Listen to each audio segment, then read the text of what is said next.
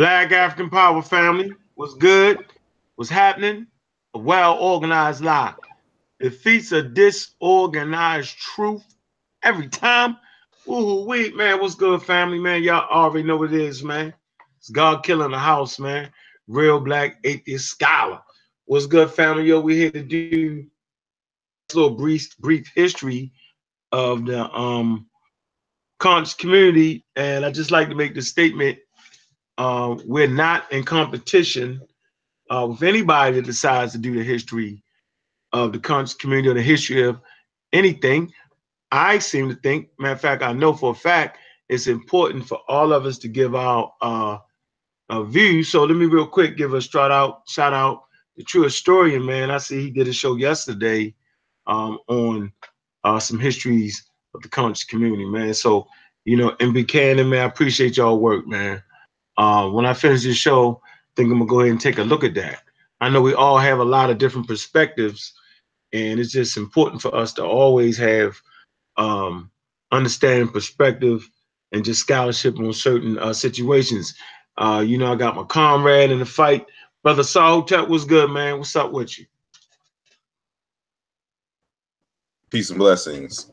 Been a minute. Everything's good over here. Continuing to learn and build so we can do some monumental things in the future. So Yeah, appreciate the topic, and glad you and delighted and honored to be on the show. yeah, man. So yeah, man, we want to kind of get back into doing some regular shows. I know we all been busy. I think you and Sanjetti, man, y'all gonna be doing something in March. Am I correct? Um, the ASCAC conference is in March, and it's actually in Philadelphia this year, the international conference. And so both of our abstracts have been accepted. Uh, and so I forgot what he's speaking on specifically, but I'm going to be introducing the concept of China into my relabeling of Negro Egyptian, and how ancient Kemet should be reassociated or realigned or re-included into the Bantu universe. And so 2018, I'm gonna be really hitting the relationship between Bantu and ancient Kemet, and so we can take care of some scholastic things. So Damn. I'm officially kicking it off in March. Beating up on some old foes and some corny heads. Yeah, yeah, yeah. Those who refuse to study, but yet want to make claims off of not studying, that will always get you in trouble around here. Yeah. Yes, indeed. So, man, that's good, man. And that ASCAC is a big deal.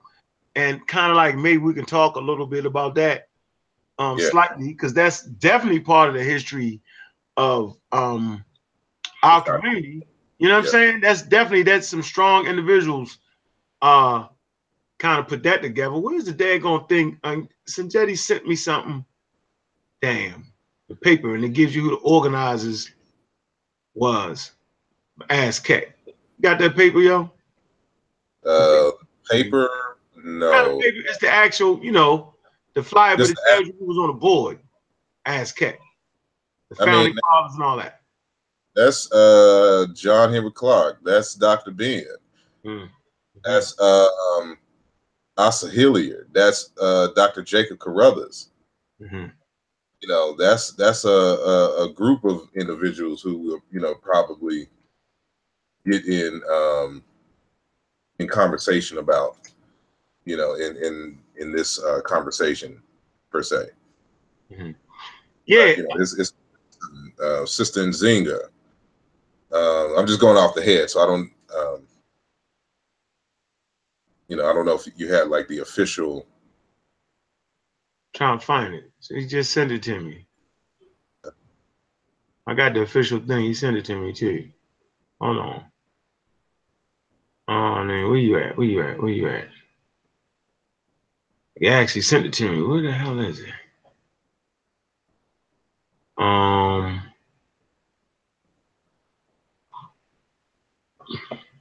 Man, I got a damn email. All right, hold on. All right, right here, the official AskCack Road Show. That's what you're talking about, right? I assume so. Yeah. All right, let's see here. AskCack. I know. I see. Yeah. Huh? So you can also go online. So just as I was saying, like it was founded in 1984 by John Henrik Clarke. You got his name there. Ancestors. They got 4, 1, 2, 3, 4 ancestors. They got like you said, Zinga Haru. Mm-hmm. There's Jeffries, Jacob Carruthers, Dr. Raketi Amin, Yosef Ben Jokanan, and Dr. Malana Karenga. Yeah, they got Eve. They got Theophile Banga, Joyce, Greg Carr, Vice President. Greg Carr, Muriel Beatty, President.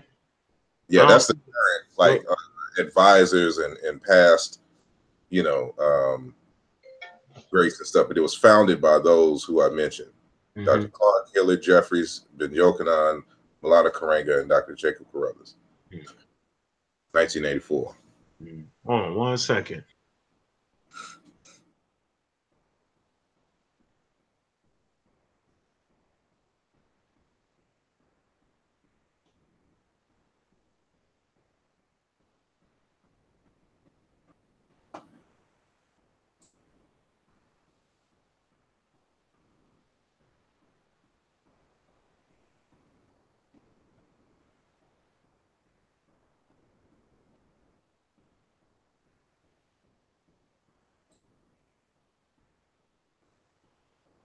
All right, I'm back.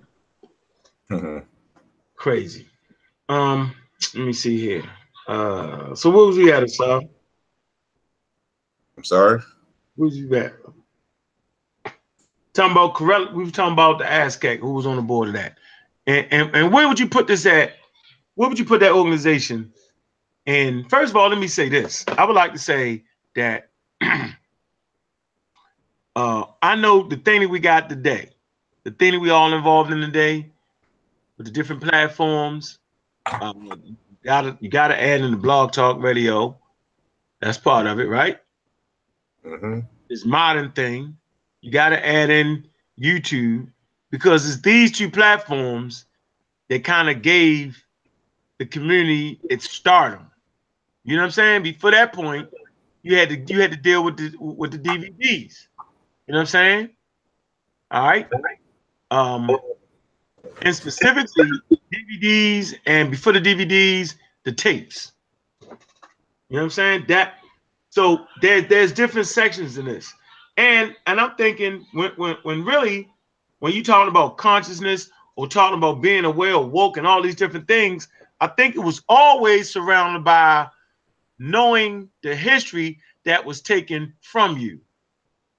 I think the whole thing stem around that, understanding Africa and your place in Africa, Pan-Africanism, you know what I'm saying, whatever. It was this whole thing, the very foundation of no matter what you call it, right, was always supposed to be understanding Africa and our role in world history. Am I not right or wrong about that, Asar? Is that not what the foundation was supposed to be? Yeah, that's part of it. Because there was different schools of thought who wasn't necessarily involved in the study of Black people internationally, but were nonetheless part of what we call the Independent African Academy. And so this Independent African Academy, we have to look back, we have to go back to slavery. And so in the transatlantic slave Holocaust. So as we should all know, that African people were enslaved by European people, kidnapped from Africa and brought to the United States to be slave labor, to conduct slave labor here with no pay for 200 and a few more years. And of course, in 1863, 1865, if we go dealing with Texas while we celebrate Juneteenth, The quote unquote enslaved Africans were freed, quotation marks. And they wanted to participate in the larger society.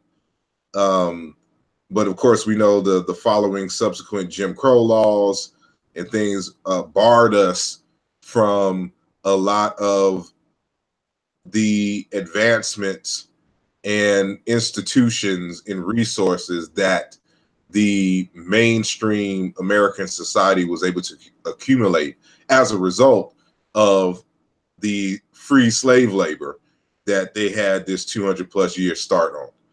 So education was one of those things. So remember that African people could not, it was illegal for them to read and write and be educated during the enslavement period here in the United States. And so when slavery ended, there was this great hunger for African people to quote unquote be educated. And so since we were not able to go into the dominant European institutions of learning, we had to create our own independent institutions for learning. So you started seeing schools pop up all across the country where African people lived.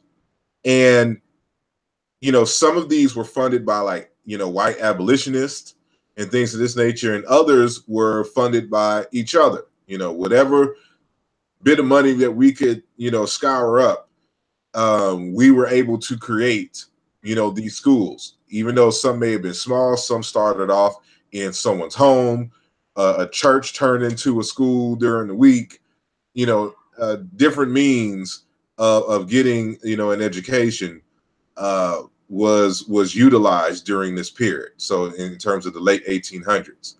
And so, but even at this time, you know, there was still an identity in identifying with Africa and African people. It wasn't until a lot later in the 20th century do you see that, you know, we were just truly trying to separate, not necessarily separate, but distance ourselves from Africa proper or whatnot. But during this time, this is when you have, for example, the African Lodge and Masonic, the development of the African Methodist Episcopal Church and stuff to this nature. We are identifying ourselves with Africa. And so when we think about these academic movements, it really starts, there's really three hubs in the United States for this. It is Chicago, it is DC, and it is New York. Now, you were talking about, you know, earlier, I forgot if it was offline or on. I'm sorry? Offline, I was talking about Herbert Harris. Yeah. Right? Well, he was an atheist. I want everybody to know that. And then I was talking about Schomburg, right? And we was talking about the difference too. This is in the 1900s, basically, right? So, you know what I mean? Like, I know the Schomburg, you know, he was really dealing with academia. That's what he, you know what I mean? Matter of fact, let me come to this text right here. I put this together. I did this about 4 years. It's called The Return of the Great Ones. Those who wrote to change history. See on the cover. All right. And so I think so let's come to page 117. Negro Society for Historical Research. It said in 1911, Schomburg, co-founder of the John Edward Bruce Negro Society for Historical Research, to create an institute to support scholarly efforts. It said for the first time, he brought together Africa, West Indies, and African American scholars. Schomburg was later to become the president of the American Negro Academy, founded in Washington, D.C. in 1874, which championed Black history and literature. Okay. And so if we look at this time period, let's look at Harris for a minute. All right. Get over here with Harris real fast. Now, Harris, right, he did a lot of political things. So you was right, Asar. It wasn't always based on necessarily like academia or scholarship, you know what I'm saying? You know, you had people that was really dealing with real heavy on political level now. You know, fighting for their rights and just fighting to be known. And so he really, let's see what he did. He was a political activist, right? He was also a socialist. You know what I'm saying? Like most people don't even know that about Herbert. Matter of fact, a lot of them during that time was socialists. Now that's real interesting. I done heard people say that John Henrik Clarke Mike was a socialist. Is that true or false? I mean, he wouldn't necessarily identify with certain labels, but it really just depends on what. But he was more of an African socialist in that. So, but you know, you continue. So let's see around 1912 to around 14. Let me see. Let's see, the Socialist Party of America. Okay, so that's one of the things he's involved in. And so we was trying to figure out. So we know how serious Harris was, right? Harrison was, right? Herbert, right? Mm-hmm. All right. So in your mind, one starts off being dedicated, you know, to African people and socialism, right? The other was dedicated to academia and scholarship. So I guess we really needed both parts. Well, as I was saying offline, it's really not so much. How should I say? Because you gotta understand that even what Schomburg was doing, there was a few decades before him these other societies in which they built, and so we have to go back to these three centers that I mentioned earlier: Chicago, DC, and New York. So in DC, you know, you have what would later become what would they call themselves? The Association for the Study. No, my bad. Well, yeah, the Association for the Study of Negro Life, and so that was based out of DC initially, but Carter G. Woodson expanded and brought it to Chicago. Now, what you got to understand about this group, and this is Huggins, that most of these people were actual academicians. They were actually university trained individuals, and they were involved in the scholarship. However, they were more focused on African American studies as a discipline, building up the discipline of African American studies on college campuses. However, in New York, a lot of people didn't have access to the university because of a lot of restrictions and money and a whole bunch of other stuff. So you got to remember, in the 1900s, late 1800s, there's not a lot of masters and PhD Black folks.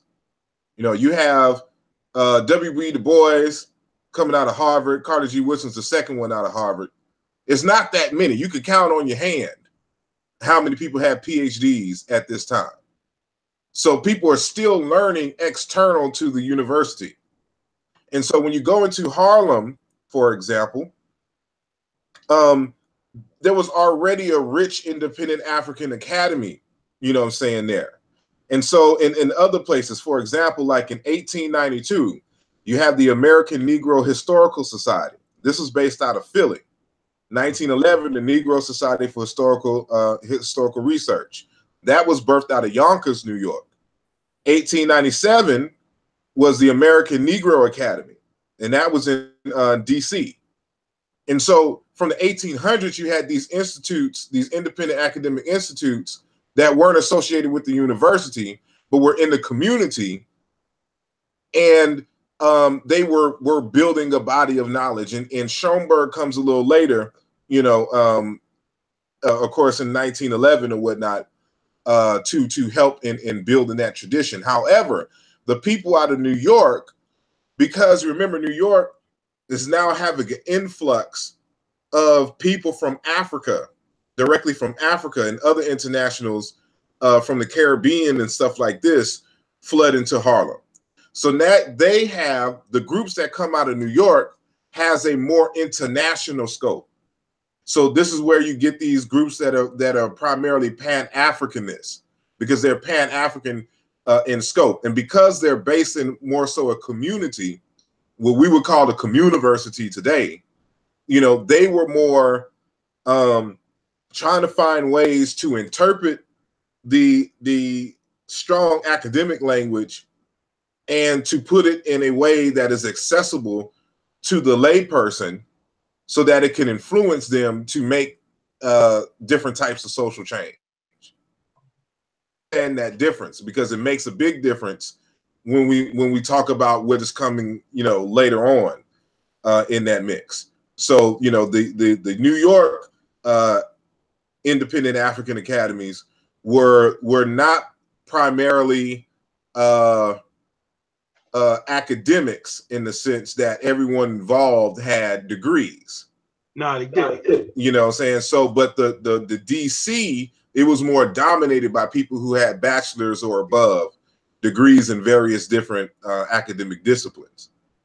And so they were more concerned with of course, the correcting of Black and African history, but they were more in tune to building a discipline that can counter and be on par with the other disciplines at the university level.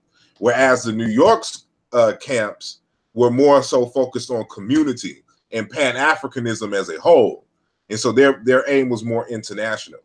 And so, you know, you see these in terms of the attitudes and even the publications that come out of these different camps.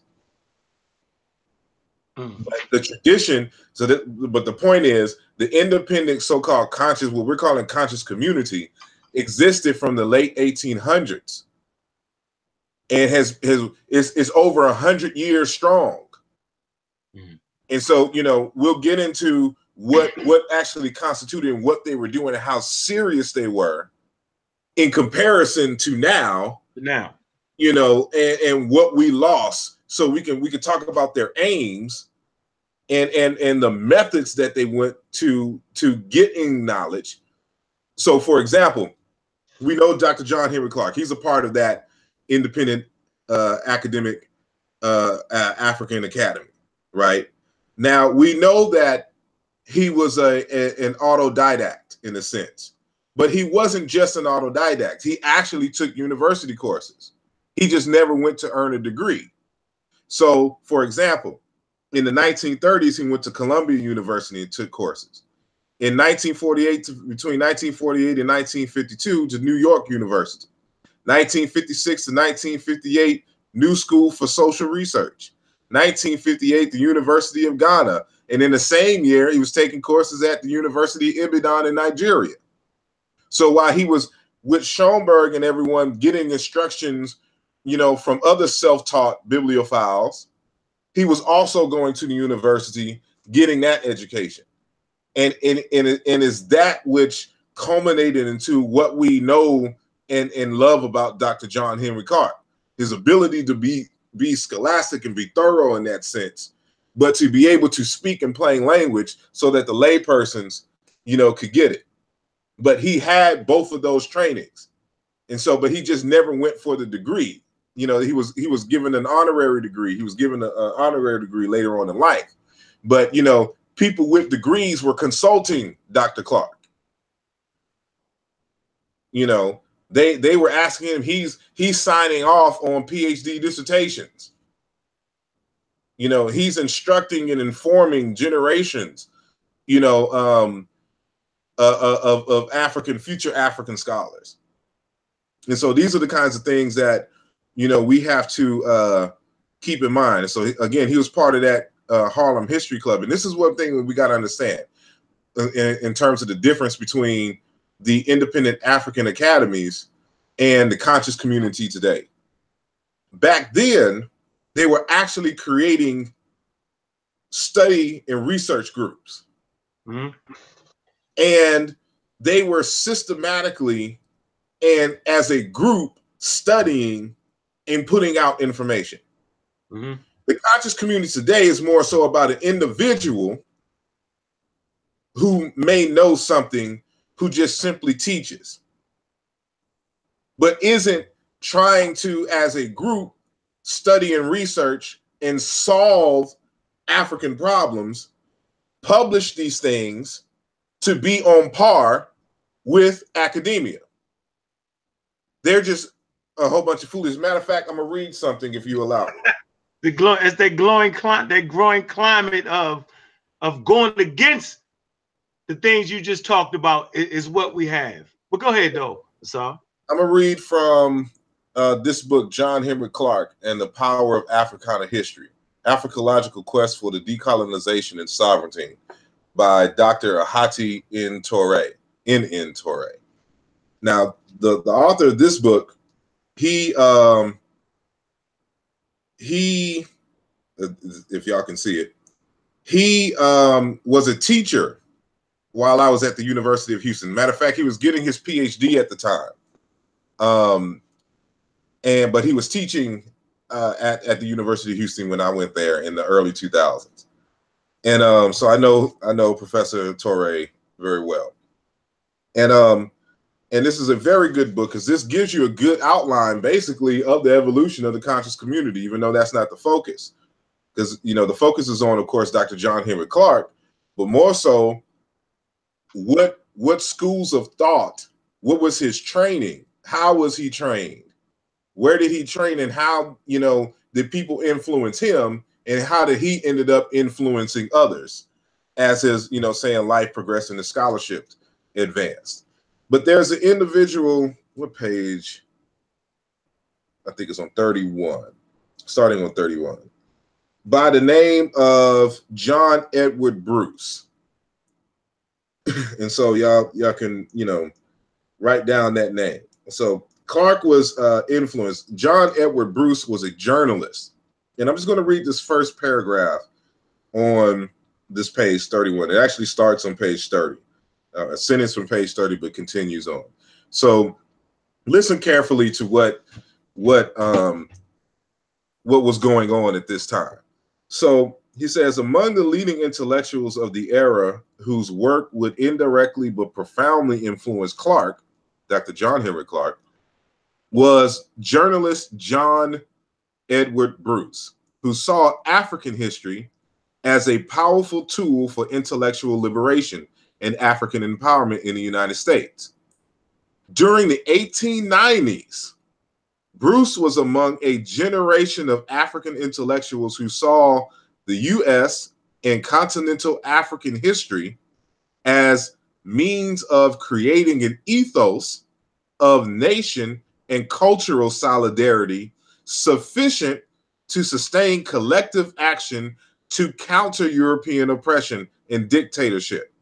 So as I was stating earlier, it's about the scholarship being used, you know, for political purposes to strengthen African agency.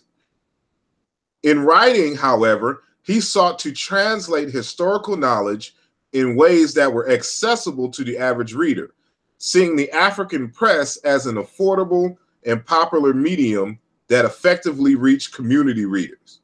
So again, this is in the 1890s. This is before Schoenberg and all of them. This Independent African Academy, they're publishing, they're doing research with the aim of uniting the continental African histories and the U.S. African histories, you know, for to help build a sense of consciousness within the people, a true conscious community, to help move and advance African agendas forward. And so he also said, like, what is this quote here? He says, this is in one of his writings, that contemporary African culture could play an important role in rebuilding Africa. This is Bruce talking here. And so, you know, I'm sorry? Oh, I thought you said something. No. Hearing ghosts. I ain't saying nothing. But keep this also in mind. he says that of further significance, and I'm talking about Dr. Torre here, of further significance is the fact that Bruce and others like him helped to train succeeding generations of scholars and historians to carry on the tradition of independent scholarship. This they accomplished despite the absence of formal academic training, university affiliation, or financial resources that were more readily available, however stingingly, to the very university-trained Africans.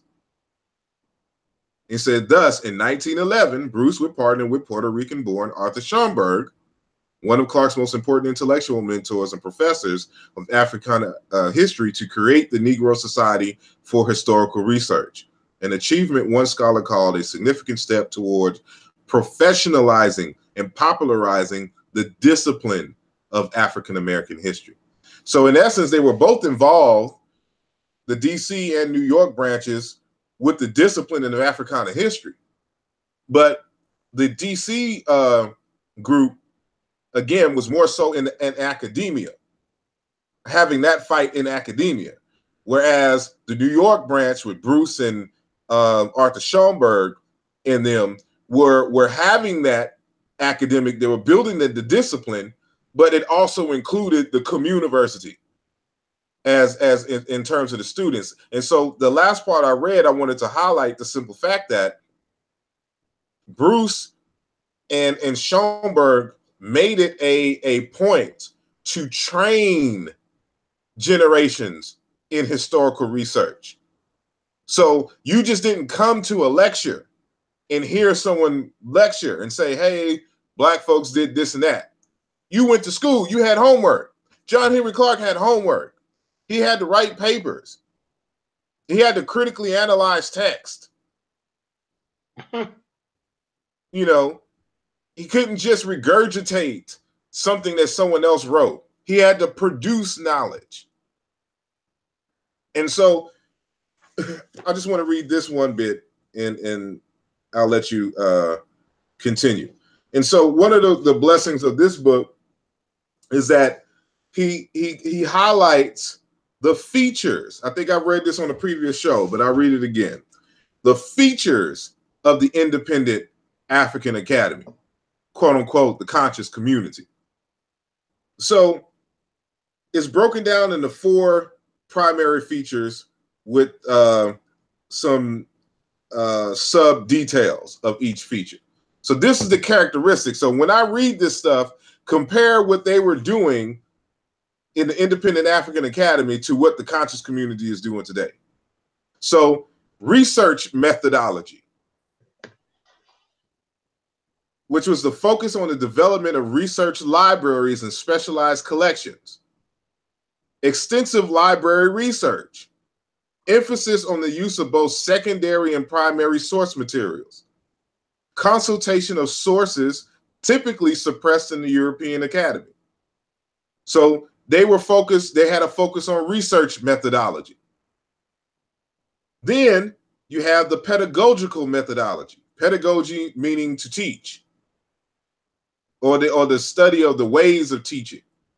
So close associations and mentorship between professors and students, lectures, discussions, and directed readings. So you came to the lectures, you had a discussion, and then you had homework. They directed you to some readings. Emphasis on the international dimensions of African history. Exploration of African history in relationship to the history of other non-African peoples. So remember that Arthur Schomburg told Clark that you need to study European history before you attack African history, because African history is the missing pages of world history. And yet you got to study African history and African people in the context of their relationship with non-African people. So that's why this was important. Pan-Africanist examination of international experience and interconnections of Africans globally. Then you had the theoretical assumptions. African agency as a historiographical starting point for historical interpretation. That means we start with African people and their mindset. So we didn't take it from the standpoint of Europeans. Like, you know, African history start when this white European stepped on the continent and discovered the Nile River. African nationalism and Pan-Africanism, skepticism of assimilationist, Europeanization and Christianization, indigenous African culture as the basis for modern African human development and society. We just read that from Bruce earlier. And lastly, the publication mandate. Research publication distributed through African-controlled vehicles accessible to African audiences. So not only did you have to listen to lectures, you had discussions, and you had homework, you were expected, as part of being this independent African academy, a publisher of new knowledge.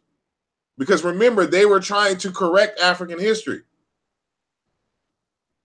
But not only were they simply trying to correct African history, I know I said that was going to be the last thing, but this is important, and this is going to be up your alley, and I'm a alley hoop it to you. Alley hoop it? Oh, you crazy. So, Arthur Schomburg, I'm reading from page 38 of this text, and then I'm going to skip to this last sentence on the first part of page 39, so it's not long. It says, in this essay, Schomburg argued that Africans in the United States had to adopt an attitude quite different from that of Europeans, for whom history was ostensibly less important. For Africans, the consciousness of the group's collective historical past was an imperative of repairing the social and psychological damage that affected the group. Let me read that again. For Africans, the consciousness of the group's collective historical past, remember the conscious community started early in the early 1900s, and the psychological damage, repairing the social and psychological damage that affected the group and persons within the group as a consequence of centuries of enslavement and human violation. Quoting Schomburg now, history must restore what slavery took away, he asserted. Quote again, for it is the social damage of slavery that the present generation must repair and offset. So one, they have an objective for their studies. They're studying to repair the damage of slavery. That's the primary focus of the study. It's not just simply for academic regurgitation and masturbation. We have a job to do with this information. And this is why this last part is important. Schomburg advocated that the study of African history move from the vagaries of rhetoric and propaganda, Negroes just talking, to which it had been subjected by the white supremacist historiography, and in which it had been kept, in some instances, by overzealous counter-arguments. So I have to read that again. To which Schomburg advocated that the study of African history move from, quote, the vagaries of rhetoric and propaganda, unquote, to which it had been subjected by white supremacist historiography, in which it had been kept in some instances by overzealous counter-arguments. In other words, pseudoscience from back in the day. Instead, the study of African history must become, quoting Schomburg now, systematic and scientific, unquote. A systematic and scientific analysis would render three conclusions about the past. He noted, first, Africans were active agents in their own history and in their successful struggles for liberation. Second, the notion of exceptional African individual achievers, I've read too far, but that's why I wanted to stop. Instead, the study of African history must become systematic and scientific. And so this is quoting Schomburg in the early 1930s. So they weren't just studying African history, they just weren't accepting any old thing from overzealous counter-arguments. So what has happened today in the conscious community is that we have these overzealous counter-arguments, these pseudo-arguments to argue against, saying white folks, like white folks was, and this, of course, is the Nation of Islam, was grafted by some scientists in a cave. Mm-hmm. Or that, they have this monkey gene that makes them, you know, saying who they are. Where would Ali Muhammad argue that the sulfur, Rhesus monkey? Yeah, so the rhesus monkey. Then, of course, there's the volcanic sulfur hypothesis by Dr. Ali Muhammad, you know, which we had to counter some, I don't know if it was last year or the year before, you know, is that we get overzealous trying to counter the pseudoscience on the European about African people and African history. And so the difference between this conscious community that has become popular on YouTube versus the Bruces and the Schoenbergs and the Clarks of that era at the beginning of the conscious community is that they understood that in order to truly counter the European, what we had to do when we're studying and presenting our history had to be systematic and scientific, and that's the exact language that they learned. So when we're talking about research methods and science and all of that other good stuff, remember Garvey was a big advocate of science. You know, even though he was a Roman Catholic, he advocated science. You know, as one of our, of course, largest Pan-African icons. So the origins of the conscious community was built on solid and sound scholarship research methods, you know, and they had the aim to be able to debate and be on par with any European in any academic setting anywhere in the world at any time. So they trained you to debate those cats. And so, you know, that's where I'll leave it, and, you know, you continue. I talked too long. No, you was good. I think you gave us a good roundup. Let me throw real quick in here. If you come to page 103, I have a point of reference, right, about the Harlem History Club. And I think this is a very, very important point in history, you know, in Harlem. Now, you named Philly, and you also named D.C., and you made distinguishing factors between the three, and I think that was excellent right there, right? And so, in this Harlem History Club, you know, we'll add John Henry Clark, Willis Nathaniel Huggins. We talked about him. We'll talk about John Jackson, Joel A. Rogers, Charles Seifert, Richard B. Moore, William Leo Hansberry. That happens to be one of my favorite, Leo Hansberry. Okay, I think he put together that one of the first African American history classes in the school systems, right? Richard B. Moore, I said that. Kwame Nkrumah. So at this point, I think we see why. And as a matter of fact, this discussion actually came up because we seen just how crazy the community, you know, that has been popularized, okay, has become. And so it's the social media platforms, okay, that's actually projecting an image that Black people that supposedly are conscious, you know what I'm saying, has this pseudo history. So that's crazy to me that the image that is actually projected on YouTube and Facebook and all that is really pseudo history and overzealous arguments.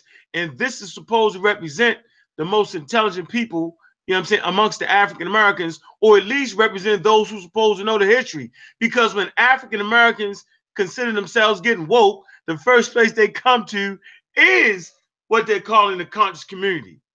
When exactly that ain't even a conscious community. You just explained what the serious conscious community was. You know what I'm saying? When we talking about people like the John Henry Clark, the Hubert Harrisons, you know what I'm saying? Joel E. Rogers.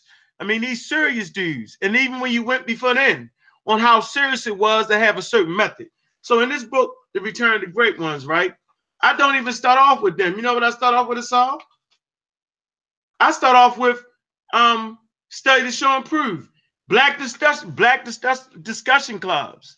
And they give you a whole layout on how you're supposed to have a Black discussion group. Okay? Then we go to study circles. So you got book discussion clubs, you got study circles, Then you got research. And I talk about methodology. I talk about the scientific method, right? I give you a definition of what a theory is, then a scientific theory, hypothesis, and peer review. And then I go into the Harlem History Club. You know what I'm saying? So I understood what it meant.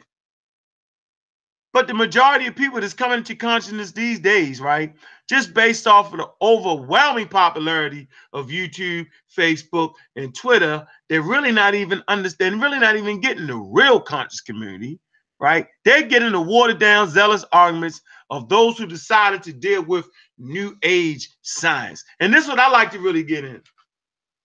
So we got to go back to the days when John Henry Clark and them was rocking, okay? Dr. Ben lectures, right? And it wasn't no DVDs during that time. Nah, it just wasn't. You had to be at the daggone lecture. All right. You had to go to the Slave Theater in Harlem, right? And go ahead and listen to Dr. Bennett as he traveled the country, John Henry Clark and them. You had to be at the lecture.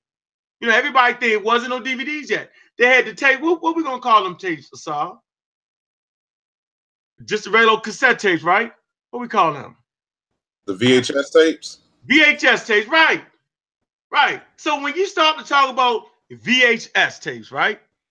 We all had to go to New York, and it was a little, maybe 2-3 websites that sold them, right or wrong. I can name a few. I know that Professor Small's website, he had Facts. Men of Respect. What's it called? Men of Respect, right? Yeah. Mm-hmm. Men of Respect. Most people don't even know that. I wonder if that's still up. It probably is. You could get you would get the CDs, yo. Not even the DVDs, but the CDs. It's just the audio. They would record the audio. Right? You had to get the audio, and you had to get the regular tapes. Like I got a whole box right now. I could grab a whole box full of the tapes you put in your car. Yeah. So that's what it was on. You would listen to Malachi York and all them on them tapes. You wasn't looking at nothing yet, right? Then you get the CDs, right? And then you get those tapes, right? And you could go to Harlem. You could go to Sarnetta Table in Harlem. We'd catch planes to go to Harlem just to get them tapes. All right. And so you gotta, with this new age era, you know what I'm saying, is being ushered in by technology, y'all. Technology that our elders didn't have. Or ancestors, those who are now ancestors, they didn't have this technology. Remember, they were standing up doing a thing. This is a crucial portion, right, of understanding how the conscious community or the unconscious community or out of their mind community got to this point. So you got people like John Henry Clark, Dr. Ben, they rocking hard.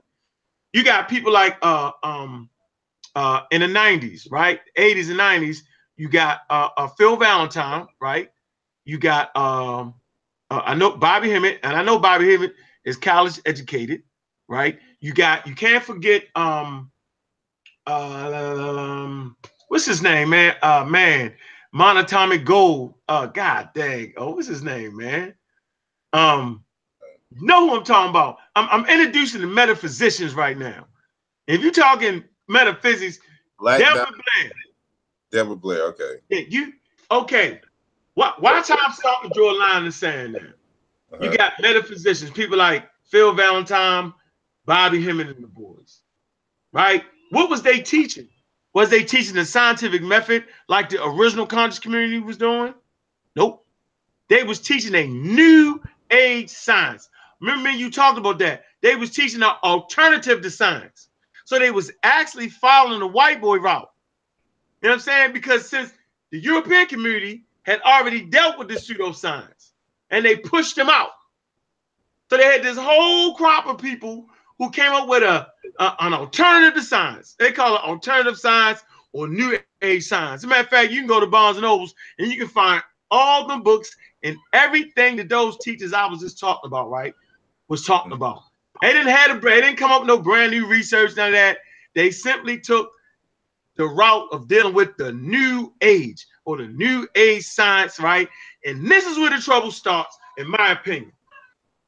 I think it's kind of a combination of things that just kind of coalesced around this thing. So one of the first things that we have to mention is that, you know, a lot of the serious scholars from the 60s and 70s, you know, were becoming a lot older or at least got popular in the 60s and 70s, were coming a lot older, and they were kind of dropping off the scene. Even though we had a lot of tapes by them, they had other focuses by this time. So remember, at this time is also, you know, your Marimba Anis, your Francis Cress Welsing, your Naeem Akbars, your it's a whole slew of them, you know, at this time where we're getting this information, but they're all associated with the academy.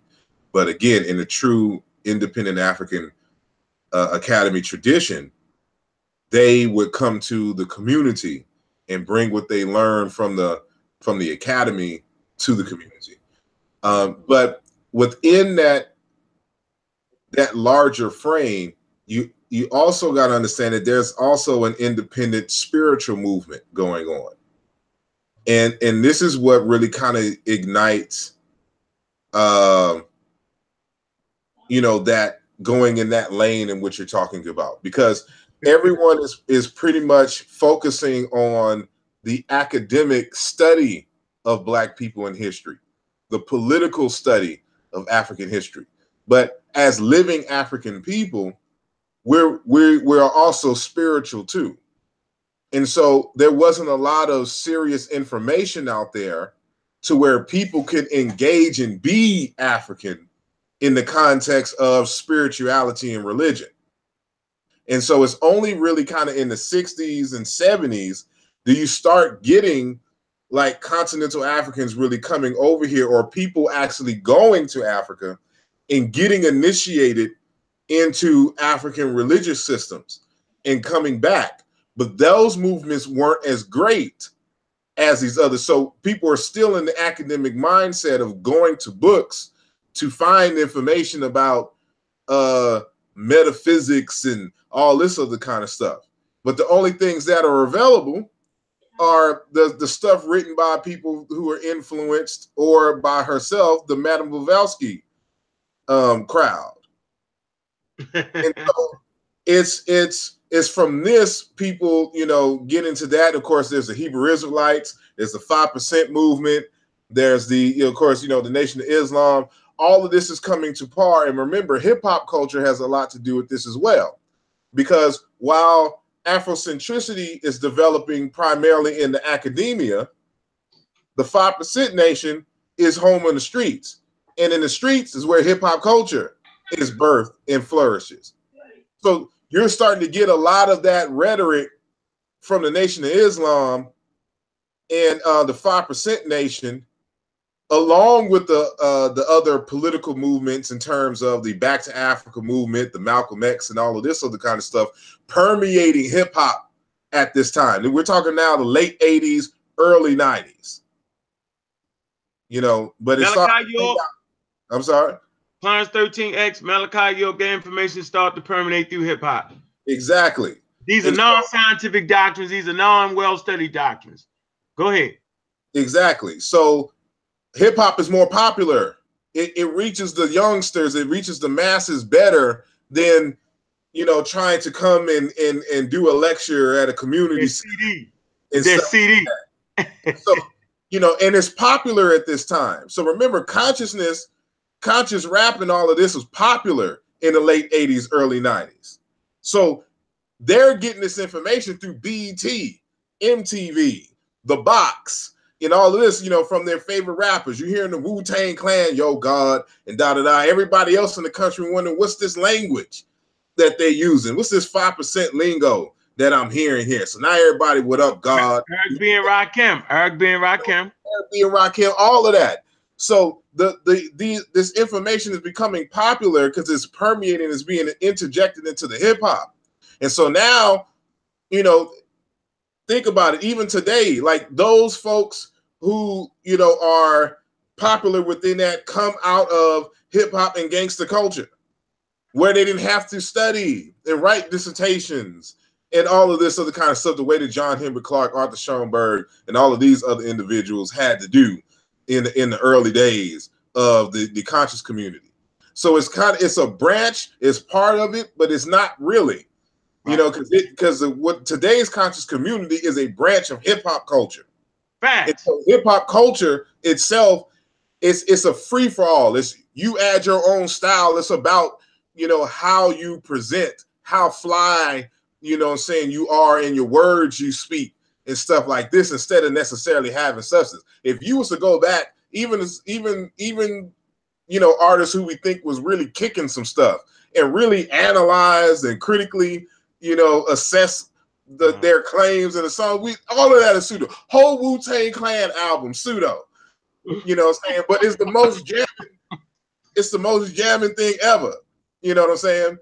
And so, you know, we got to keep these things, you know, in mind. That it's not like a direct, it's kind of a jump in around the corner kind of way that, you know, the current conscious community. So we got hold on. So we got the changing over from tapes, the CDs into those the VHSs, right? We got hip hop is starting to come into being. You know what I'm saying? The Sugar Hill Gangs and all that. And then you get to get the X Clans and you get all that. So we got the hip hop. These are the avenues, right, that the serious scientists didn't have. You know what I'm saying? That's crazy. And it's amazing that they didn't even mention that in hip hop. Okay? Then you got another platform coming along, and we call that Blog Talk Radio. This is an integral part of what made the conscious community. Thank goodness that early in the life of Blog Talk Radio, we had some shows that was dedicated to history or something close to it. You know what I'm saying? What year was your show? So I know my year was in my show was in I think 19 hold on. My show ended in 2000. When it started? 2007. Yeah, so it was around that time. So it was several years. So I ended my show because I know you started with the Unc and Nikki show. Facts. And then, you know, Amara Squad show starts in 2010, a few months after I end my show. Right. And that's just coincidence, but that's I know that for a fact for the year. So, but like 2007, 2008, going up into that time period is when we was doing them shows. And so there was, you know, Whole Lipsum show. Who else had a show that was popular? There was Truth Terrorist. What's her name? She passed away too. Really? Yeah, it's a sister by the name, I forgot her name. She went by the Truth Terrorist, and so it was only a few. So we would just hop to each other's and listen to each other's shows. So after each of our shows, we'd be like, "Hey, go listen to so and so," and da da da. And that's how it was. It was only like maybe 6 or 7 shows. All right, let's give a date. Hold on, let's give a date. Hold on, let's see. YouTube. Let's see when it started. Former PayPal. Google brought the site in 2006. February 2005. Man, did they got the starting date for YouTube? Man, this is important right here, man. Hold on. Let's find a starting date. 2005? Somewhere in there. Yep, 2000. All right, 2005. That's YouTube, right? Let's see Blog Talk. Hold on. We're gonna tie all this together. You didn't have that live feature, so that you really have to start from the live feature for shoot, that's 2 years ago. If you're gonna do that, you know. But I mean, but even still, like people are posting, because remember that. Hold on, you couldn't post more than 10 minutes. You know, at the very beginning, you know. Oh, hold on, so look. So hold on, Blog Talk is 2006. That's 2006 for Blog Talk Radio. I had a show in 2007.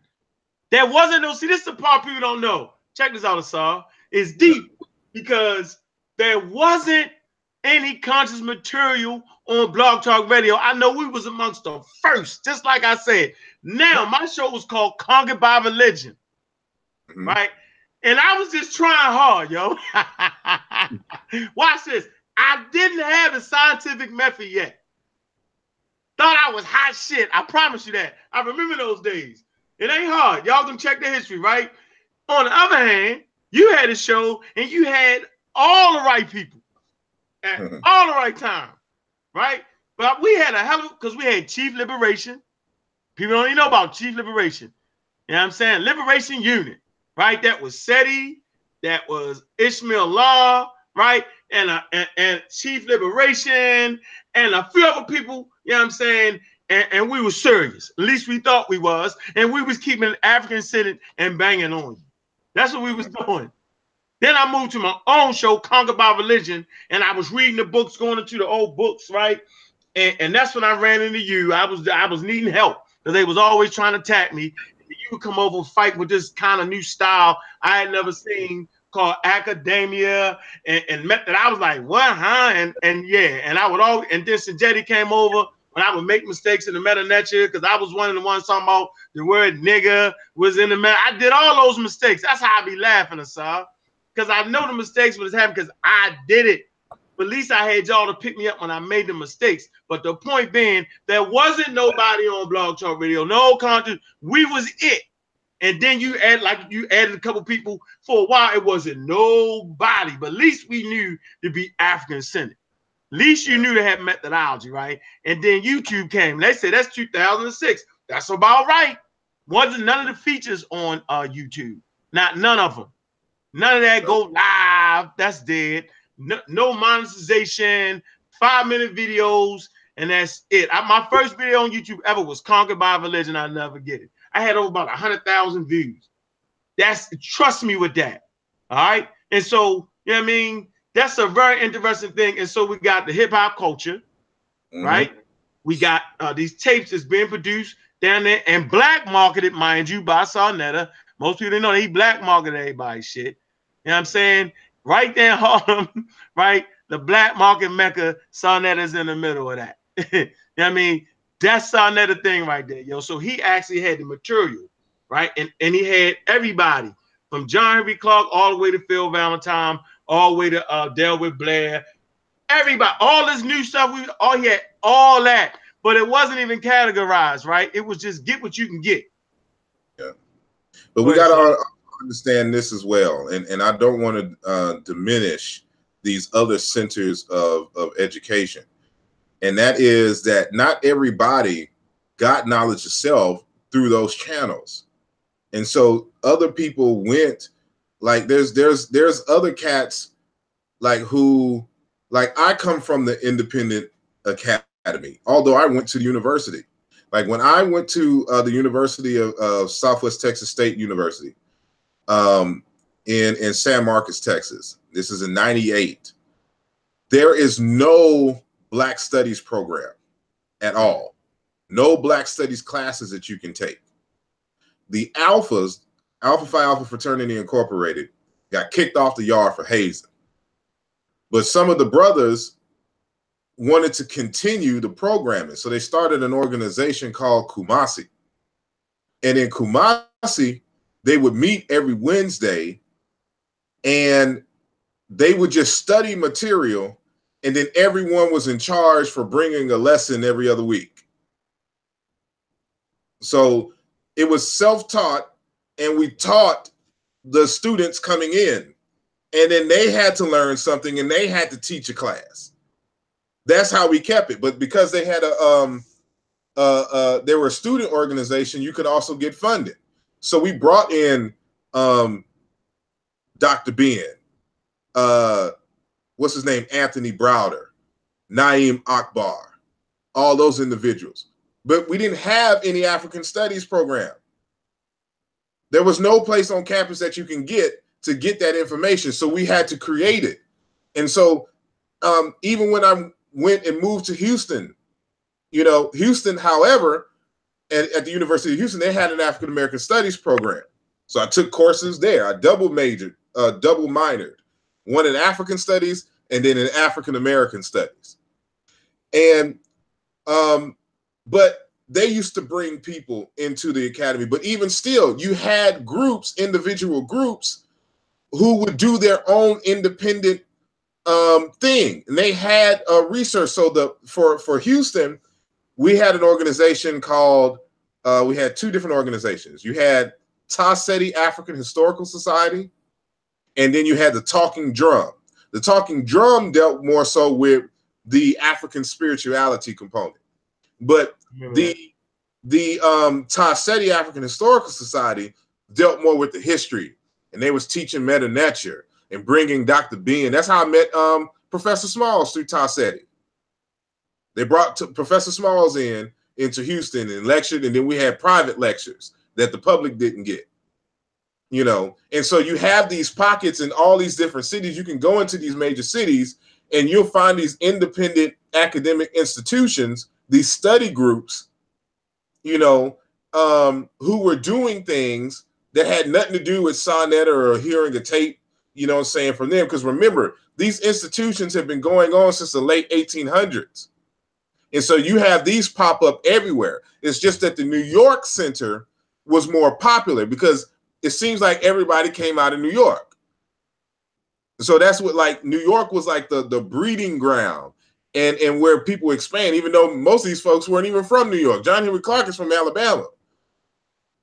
You know, Arthur Schoenberg from Puerto Rico, born and raised in Puerto Rico. You know, but it's something about landing in Harlem that it just kind of, everything kind of coalesces. It's just a rich history there.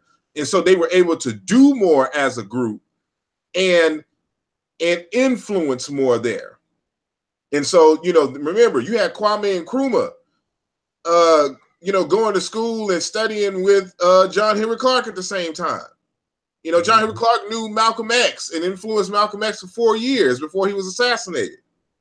In terms of his teaching, he was there at the founding of the Organization of African Unity, the OAU. I'm talking about John Henry Clark. He's the one who helped to design, write up, you know, its aims and constitutions, which helps to influence the OAU in Africa itself. So it starts with Malcolm X after he leaves the nation, you know, hooks up with Dr. Clark. This is why Malcolm X had this powerful Pan-Africanist stance. You know, there's only two people come out of the nation that had a powerful Pan-Africanist stance in terms of, you know, well-known people out of the nation. That's Malcolm X and Khalid Muhammad. And they put them both out. Exactly. Let's get all that straight while we talking. And so, yeah, when I talk about New York, right, remember I'm trying to bring us up to the modern thing that they call consciousness and where that left turn went. It seemed like they was pretty much still on the right track in Texas where you was at, bro. It kind of seems like that. But when it started making that left turn, I'm trying to tell you what it was, is that Sonetta had one of the most powerful catalogs of material that anybody had, but it wasn't categorized. It wasn't no labels. And see, this is when it becomes very, very dangerous. All you get is a lot of information thrown at you. And if you don't have methodology, if you don't have organizational skill to organize this different information, you'll just suck it all up like a sponge. You know what I'm saying? And that's the era I'm from. Getting all of that. Because, you know, like Bobby Hemming was one of my best teachers. Malachi York. You know what I'm saying? Like, these were my favorite teachers before John Henry Clark and Dr. Ben. Go figure that, Asar. Figure that out for a minute. Yeah, I started off with the Diops. See, right. Nah.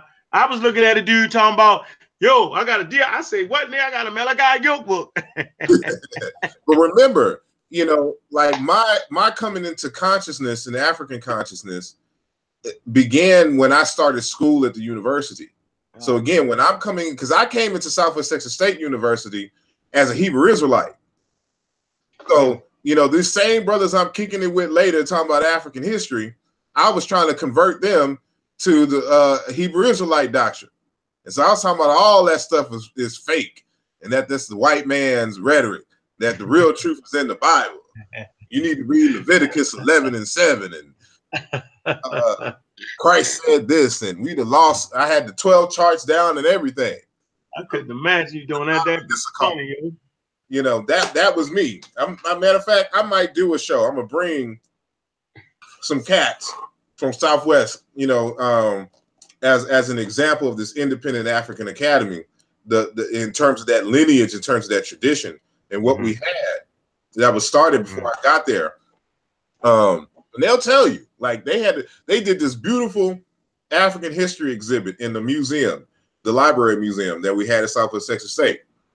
Again, there's no teachers, None of that. These are students who are putting this stuff on. It's a dominant white campus, and it's really white.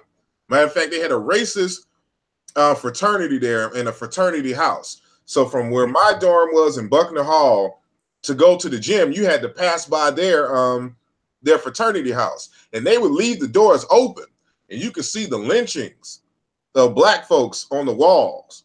They make sure they put that prominent by the windows and the doors, so you can see that the Nazi flags and all that. You know, they would. I remember one time, like, you know, it was me and my roommate Geralda walking by we walked on their grass to get to, because we was going to the gym. You know, in college back then, you know, once you get on campus, you got to go to the gym. You got to look good for the sisters. That's just how it was. So we was in the gym all the time, and so, you know, they was up there. Y'all need to get off our lawn, you know, all this other kind of stuff. So it was a group of them. We like, all right, because we was going to go meet up some brothers at the gym already. So, you know, we told them the situation, and then it's about 15 of us. You know, we walk by the same yard. We like, tell us to get off your yard. You know, like we was ready, like it was tensions. Like they invited David Duke, you know, to speak at the university, and they sent a mass email out to all the students saying, telling the incoming freshmen to don't date black people, and that the black men will rape the white women and their daughters and stuff. This is 1998. This is 97, 98. And they let them stay. That's crazy. This isn't the 60s. This is 97, 98. So this is the environment that we're coming in. And so there's no African studies. So we had to study this stuff on ourselves. So I'm just picturing this kind of as a microcosm of what was going on back then. There's no Africana studies. They built the discipline. When we're talking about Huggins, Williams, Leo Hansberry, and Schoenberg, and Carter G. Woodson, and all of this, they built the discipline. Facts. You know, and so we have people who are supposed to be carrying the torch who just got lazy and just went off into space with some stuff. No, yeah, I think that's what happened. Listen, that's why I mentioned people like, and I still felt like they was great teachers. You know what I'm saying? They just was bringers of different information. You know, like I love listening to Bobby Hemmett. You know what I'm saying? I never was a Phil Valentine fan, but yeah, I mean, you got to put him at the top of class with that. And then, of course, you got Malachi York, and I can't never, you know what I'm saying, give him praise and reverence based off of his behavior with the babies in the community. You know what I'm saying? But this was, you know what I'm saying, considered to be top-notch teachers. And it seemed like those types of people kind of affected hip-hop. You know what I mean? They surely did. So you got to kind of, it's very interesting. You know what I'm saying? These people were great orators. Listen what I'm trying to tell you. That Malachi York, man, he could spit it with the best of them. Like to sound good, hit the flavor at the right note, throw the storytelling in it, give you some factual information, slide back on the pseudo information. You know what I mean? Hit you with his refurbished information from people like Zachariah Singens. You know what I'm saying? So you and then you got Phil Valentine. He always hits you. You know what I'm saying? And then you got my man, I keep forgetting his dang name, Delbert Blair. You know what I mean? He's the top metaphysician. So they brought a metaphysician type of spirituality into the African Senate community. They watered it all down. Now watch this. Once they watered it all down, where did they get their information from? And I said over and over and over again, they got their information from the New Age section, right? Located in Barnes and Nobles. I say this because this is a great collection, right? You can go to Baltimore too, everyone's place. They got a New Age section that's enormous, right? So you got people like who? You name one of them. What's their names? Hold on, man. Some of the white boys. You got Aleister Crowley, white boy. Watch this. And they was faking you out because you was thinking it was an African. Look, it wasn't though. They did you like this. Let me show you how they did you. They got you with this one. They faked you out. They put your signs and your symbols on it. See? Mm-hmm. Since you ain't had proper methodology, right? You ain't know how to go ahead and break that down. All right? Trust me. Without the methodology, yo, you was got. Because look, they gave you this Aleister Crowley, and you really thought he was giving you some African-based stuff. Look, because remember at this point we were saying that the Egyptians was black, and so he was getting it, quote unquote. He's supposed to get into the African spirituality or African systems, and they was coming up with these weird claims like the land of Mu. People like James Churchwood. Land of Mu and all that stuff was kicking off hard. David Hatcher. You know what I'm saying? This was all, watch this. So this new conscious community was all based off of white information. I'm going to say it again. This new conscious community, all of it was based off of European information that it got kicked out of the academic realm in European society. Because they made it, what they did was they actually started to categorize things. This is the pseudoscientists and these is the academics. They did that. And it's not until, watch this, it's not until the Amaral Squad came and we did that same thing. We drew that line. And it was so crazy, the community literally hated us for that. Oh, they boring. You know what I'm saying? Because maybe we ain't have as good as jokes, or at least they thought we didn't. You know what I'm saying? Or maybe we wasn't as flavorish as they was, or at least they thought they was, right? They literally hated us for putting it back to where it originally was supposed to be. Based off of people like Leo Hansberry. Most people ain't even heard of Leo Hansberry. Higgins, they ain't never heard of him. Because they have Harris, Hubert Harris. Who the hell is Hubert Harris? They like, what are you talking about, huh? Yep. But watch this. Go ahead. So they use European information, all of it. No African-centered doctrine, all of it. And now they get the boost from Blog Talk Radio, which is technology, right? They get Sarnetta, because remember Sarnetta, he never categorized anything. He just had all the information. You know what I mean? He has like one of the largest visual libraries, I think, probably in the United States. That's a fact, man.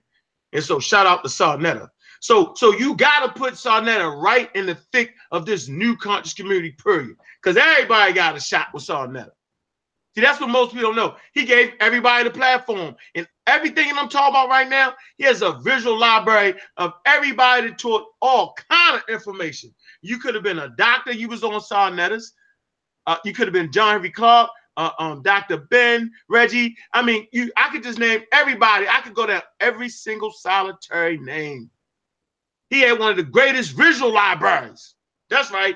Visual libraries out of anybody I ever seen. This is what I promise you. So this is the source, right, of this new conscious community where everybody had a chance. So if you was dealing with Dr. Ben and all them, right, your shit had to be spot on. Like they wasn't listening to all that. And they never was willing to debate none of that. They never did that. They never stepped up and say, we're going to debate them. And we learned our lesson kind of on that. We see why the elders never dealt with them like that. Because they were like, man, that's a bunch of crap. Go ahead with all that. Never really dealt with that. And so you got this new technology called YouTube and Blog Talk, and that blew the whole thing up. So now you got people who aren't necessarily trained. You don't got to be trained in college universities. Never said that, right? But you got to have a methodology to determine what makes sense and what don't. But it's not even just a methodology. A sound methodology. Facts. One that produces consistent results. And that's the thing. And so, like, if you don't mind, here's a shameless plug that starting in February 1st, which I think is a Thursday, or I might actually start that Sunday. I've been mentioning before that I'm going to be doing a class on research methods in Africana studies that is going to be accessible to the layperson. And so the cost of the class is going to be $25. It's going to be 8 weeks. So it's going to be a crash course. And those who donated to the Go Get 'Em Fund, they already included into the class. So you don't have to pay anything extra. But that's the next step. So we can talk about and complain about it all we want, but until they have a means to learn the proper methods and to be guided by someone who was guided by someone in these methods, then, we'll continue to have these conversations. So, you would always hear Dr. Clark and this is in the public lectures, Dr. Clark, Dr. Ben say, don't believe me, study this on your own. Don't take what I say as truth, study this material. But they never taught you how to critically analyze materials, how to systematically go, how to determine what is primary versus secondary evidence, and the only one who was really kind of pushing that in the quote unquote conscious community was Professor out of Cali. You know what I'm talking about. I forget his name that fast. And I've had it on my show several times. Mano M. Pim, Professor Mano M. Yeah, right. Okay. Yeah, we had to bring up. Yeah, facts. Mano M. Pim, facts. Go ahead. So he's the one who had been trying to get people into primary research and stuff like this. And, we're now in an era where, this has become part of the forefront. So, for example, one of the main texts, which you'll have to buy for my course, is Research Methods in Africana by Dr. Siri McDougall. I have an interview of him on my channel. And this is a more recent publication, but it's an excellent grounding for how to study in Africana. But you have supplementary material. So, writing African history. This is a good text to learn. So for people who are researching and writing African history, you have to learn how the experts in the field learn and do research. What are the methods? You have to have these materials. And then, of course, and I'll be drawing from this as well in the courses. That's our very own University of Kemet Press works.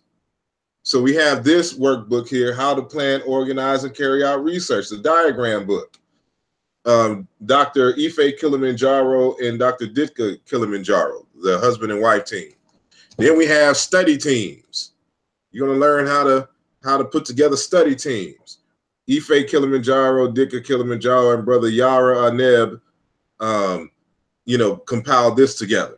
Then you have this text here, SIBA, a researcher's first handbook. Again, Dr. Ife and Dr. Ditka Kilimanjaro. So we have works, and then, we have stuff by white folks, research design, qualitative, quantitative, and mixed methods approaches. You have to learn and study these things so that you know how to assess information. So it's not enough. John Henry Clark and Dr. Ben, they had a different agenda. They were just trying to get you in love with Black people again. Mm-hmm. So you can love and understand your history. So they had a more political stand. But now we're at the stage, okay, we love and understand our Blackness. But how do we critically analyze all this information? We're in the information age. We can Google anything. But how do we discern what is solid and what is not? How can we put to test, people's stuff that they write in their books? And so you can go to maduandela.com, and actually it'll be up tomorrow, Friday, which is what date is that? Going to be, it'll be the 19th, January 19th, 2018, in the afternoon, East Coast time. Sometime after 12 or 1, it'll be up for you to be able to go and sign up for the courses. But this is where we have to go. They have to learn. So now, there'll be no excuse. So you don't have to go to the university. You can go to online, or you just pick up these books and practice. But it's best to study with a group. It's best to study with teams. That's what the early African conscious community, Independent African Academy, were about. Study teams. Ditka Kilimanjaro, in Ife and Arab, in Arab, I'm why keeping this Yara on there. You know, and I saw you holding up a book as well. Yeah, I'm holding up Saber, Researcher's First Tool. Mm-hmm. You have to Saber, put the cursor on your you have to put the cursor on your thumbnail. I think I'm still up. Oh, okay. See the book. Whoever is in control of that. Can you see it now? I mean, I can see it. I'm wondering about the people, the audience. Hey, can I? Hey, all right, okay, I'm on there now. See, Saber. Yeah. See, Saber. Yep. All right, and so you know that's why this book, the most y'all don't even got, The Return of the Great Ones, that I wrote using all Wikipedia references and sources, is a put together joint. I had enough sense to do study circles, so you know what a study circle is. Kind of page 8. Let's see what a study circle is. Mm-hmm. All right, watch this. Kind of page 8. All right. Study circles. Study circles are typically created by persons who discover a common interest, right? Other study circles may be created to analyze and find solutions to social, political, and community problems. Often there is no teacher. There is no teacher, but one member usually acts as a facilitator to keep the discussion flowing and on track and ensure that everyone has an opportunity to become involved as he or she wants to be. It's a reading material, and audio visual aids are often used to stimulate dialogue. All right. Have those study circles where there's checks and balances. Right. This is what the new conscious community didn't have. Didn't have checks and balances. We just had a lot of information. That's the point I really want to make. A lot of information, and this is what you're now seeing on YouTube. It's a lot of information. And so this particular history that we talking about, when you deal with the new conscious community, right? And I told you it was based off of, right, just, man, all European sources. When, you know what? That ain't even the problem. Is that the information that we was using was alternative information. And so that put people in direct conflict with topics like evolution, which is really a contradiction, because everybody, whether you're in the new conscious community, right, or the original conscious community, right, we all agree that Africa, well, most of us, I don't want to say all. No, I don't even want to say that, because you got people talking about no, we born in America first. The consensus is that African people are the mothers and fathers of humanity, one, you know what I'm saying? And that Africa is the birthplace. But when you make this statement, those statements have consequences, which is very interesting to me. That the new conscious community makes the statement that we are the mothers and fathers of humanity, but yet leave Europeans out of it. But they don't come from us. That's the new community. That white people don't come from us. They come from the Rhesus Monkey, Rhesus Macaque, right? Yakub. Well, they got their own thing. So, but you just disqualified yourself. Again, that's the overzealous counter arguments that Schoenberg was speaking about in the 1930s. So they had some pseudo, because that's the origins of around this time the Nation of Islam rhetoric and the early Hebrew Israelites, all this other kind of stuff. So you're finding all kinds of stuff. And then of course, the 1800s is the Madame Blavatsky, type stuff. So this stuff, like the pseudoism, goes back, hard. But they were fighting internal, black pseudoism and then white people pseudoisms when it came to general history. It's just that the white pseudoisms was just more popular. And I forgot to mention this book, UNESCO's General History of Africa, Volume 1, Methodology and African Prehistory. Well, that's my favorite joint. That's my favorite joint. So let me catch my point back up again. Man, you threw me off, Asar. So I was trying to show you that that the new conscious community actually uh, um, fights against his own self when they deny evolution. And the reason I'm saying that, because when you make the declaration that African people is the source of humanity, but yet leave out other people, you just disqualified yourself. And if you're not, if you that when you say that Africa or African people are the mothers and fathers of humanity, the only place where that's backed up is in the state of evolution, because out of the raw data created by evolution gives you the conclusion that human beings, one, started in Africa, and two, black people are the mothers and fathers of humanity. That statement is based off of the study of evolution. That's how they came up with that answer. So to use that answer, right, in the new conscious community, but not use the data and information that it came from, is so damn ridiculous that I don't even know what to say.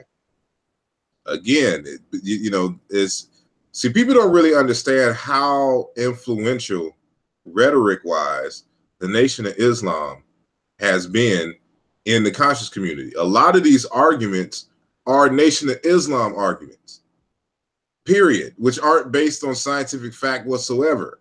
And so these early folks were, Elijah Muhammad didn't go to school, and he wasn't, said he had to write no research papers and defend his arguments. He used I was basically chosen, by God in the form of Fard Muhammad to bring about this message. I'm the messenger. And so, when you have a direct message from God, you ain't got to prove it. You don't have to, it doesn't come under scientific scrutiny. And so there's a whole bunch of stuff that comes out of Nation of Islam and 5% Nation rhetoric that, again, it permeates by way because it got popular in hip hop culture. And because everyone's coming out of hip hop culture into consciousness, quote unquote, that's where that stuff comes in, or that's one of the major avenues in which a lot of this rhetoric is coming in. So when you're talking about Yaqub creating the white man in the cave and all this other kind of stuff, this is part of that overzealous, counter arguments against Europeans trying to argue that humanity came out of Western Asia. And so this is where you even get this whole Asiatic black man, because before Elijah Muhammad, saying got these teachings, that was the dominant argument. That's where he gets this from. He gets it from white people. That the original, so in his mind, the original man is the black man, so the original man had to have come from Europe. So remember, when Cheikh Anta Diop came out some years later in the 50s, he was arguing for the African origins. Like, that was still an argument in the 40s and 50s. And so the leakies are just finding stuff, and now the scientific community is shifting at this time. But it's too late, because the messenger, read some books about the origins of humanity being in Asia. And so now you got the Asiatic black man. It sounds good in a hip hop song, but in reality, that's not the case. And so, we gotta be able to pinpoint where these ideas are coming from. So that's why you have a hard time trying to have a scientific discussion with folks, because a lot of them come out of these religious traditions that argue that humanity comes out of some place in the desert in Asia, and that everybody's a son of Ham, a son of Japheth, a son of, the original Arabs, or all this other kind of crap. It's religious. Hey, wait a minute. Hold on. So, okay, that's deep right there. But watch this.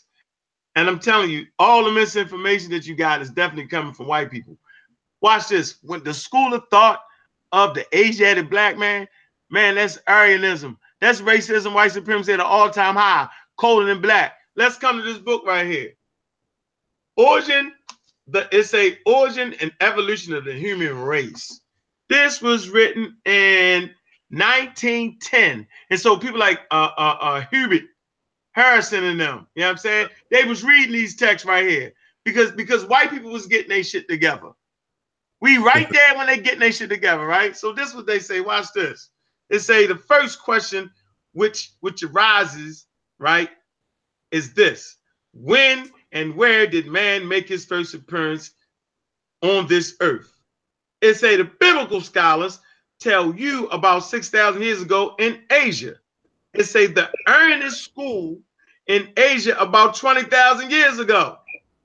See that?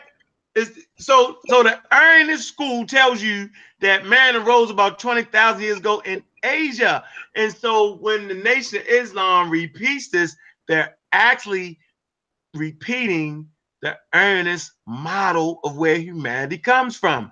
I bet you didn't know that.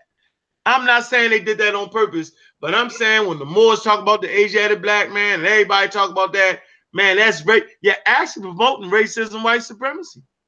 And that's why I make the point that if you say that the black man is the mothers and fathers and the cream of the earth of humanity, right, the only place you get that from is through the study of evolution, because the study of evolution is the study of African people as they move in different environments over time and are transformed in that environment to survive. And the data clearly shows you that as of 2018, and I say as of 2018 because those things could change, but as of 2018, the data actually feeds out to give you these points. And it's crystal clear that Africa is the homeland of modern people. Plain and simple. And to say that Asiatic black man is doing exactly what I said, is promoting racism, white supremacy, European information, non-scientific. But this is all culminates in the perfect storm. So we get the blog talk, we get hip hop, right? Which is killing the message, watering it down, right? I don't even know if they did it on purpose. Remember, hey, yo, you remember BDP? Yeah. Right? He was promoting the Black Hebrewism. Remember that? Yeah, I mean, Chris, he promoted the Black Hebrews. Listen to what I'm telling y'all, man. All right? The whole Wu-Tang Clan, when Killer Priest came out, you know, I was a Hebrew Israelite and I was loving it. I'm like, yeah, Hebrew doctrine on hip hop just out there, you know. But beforehand, I was all, you know, X-Clan, what's the name?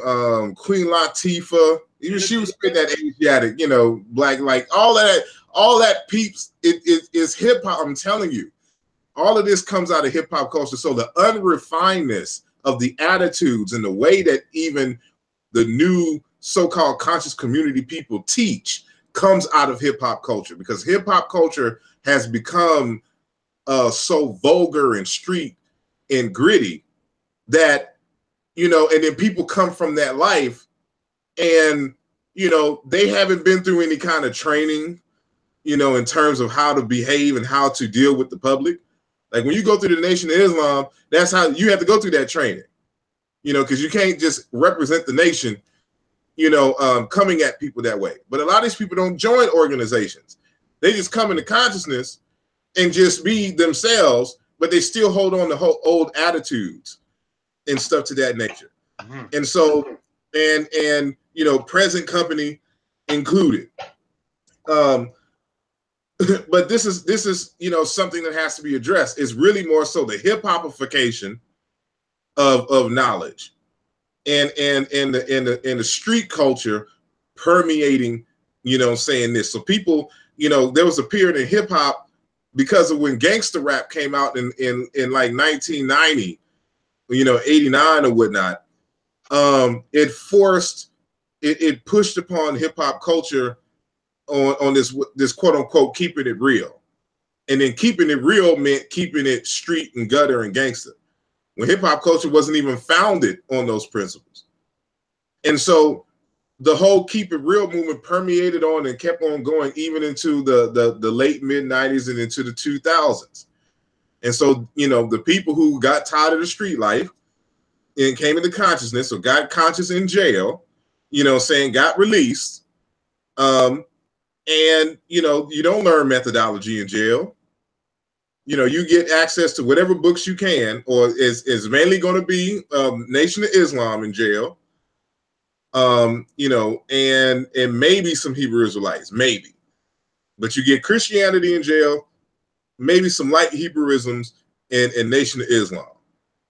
And so all of this comes out into the community, and people aren't necessarily refined in their character. They're not refined in their research methods, and we get what we get. We get the drama that we see, and I'll name names between Seti Pharaoh and what we had in 2016, Facts. and then 2017 continued with Dr. Umar, you know, and he has a PhD, you know, but he want to keep it real. He want to be hip hop, and so you know you see the constant things that he's involved with, but he doesn't have real. You know, you can have an expertise in one area, it doesn't carry on into another. That's what you learn in research methods courses, you know. So he may be good in psychology, but now he trying to go into African history. Yeah. Oh my God. And just be off. Yeah, he be off. Yo, he be he do the same thing. Man, African people is first, but that evolution is a bunch of bullshit. He did. Yeah. And it's like crazy. You know, it's crazy. So, but go ahead. Watch this. William Leo Hansberry. See what I'm saying? William Leo Hansberry. Right here. Here you go.